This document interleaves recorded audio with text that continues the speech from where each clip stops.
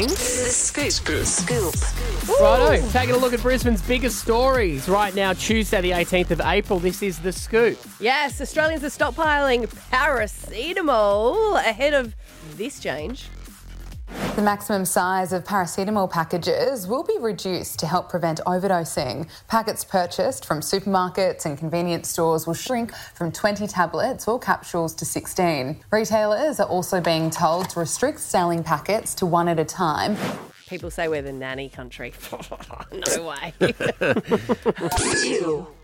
An Australian man tragically has died while hiking to the Kokoda track in Papua New Guinea. It is known to be pretty strenuous over there, but he was 48. He fainted on the track and they tried to revive him, but sadly enough they did not, and he passed away on Monday. This one's interesting because to make this sort of decision when you're going through this as a family, Jared Haynes' wife has revealed she's expecting his fourth child to be born in November. Now, it comes 6 months after Haynes' sentence for 2 counts of sexual assault without consent is handed down next month. We'll all remember he was jailed for that and then was released because they said that But he's not out on bail now, is he? Like, he's actually in prison now? He's gone back to prison, so he was set to go back into prison after being found guilty a second time around, but they didn't have enough time to get organised for him being a high-profile person in prison. So he doesn't join all the regular prisoners. He goes to a separate prison for his safety. Right.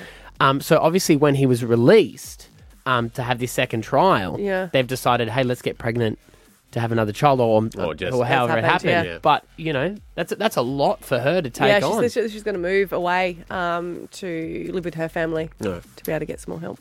4.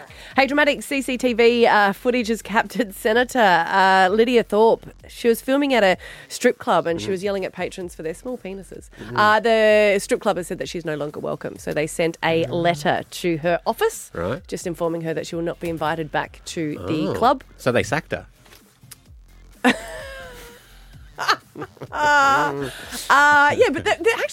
the statement that they released was so professional by the manager there, just saying about how we have such diversity in our clubs and we welcome all, and the people that work at the club, male and female, pride themselves on this, and you're no longer welcome. Her and Knowlesy aren't allowed to go. Yeah, Crazy Horse. He got banned from an Adelaide strip joint too, didn't he? Yeah. I don't think they ever ban anyone. It's just you take time out for 6 weeks. You know, You're suspended. Suspended from Well, I'm strippers. not on tour for another while. Well, that works out well. We look forward to welcoming you back. Imagine she turns up with $1,000 cash and goes, "Can I come in now?" No. I reckon they would. 5. And in news that nobody expected, but no one was really shocked by it, this is happening.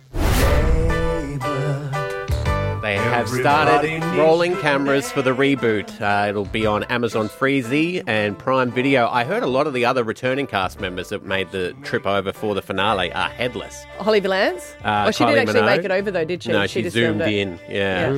Kylie, everyone, Guy Pearce. Like, we took our time. This was supposed to be a big finale thing, and now, less than a year, it's back.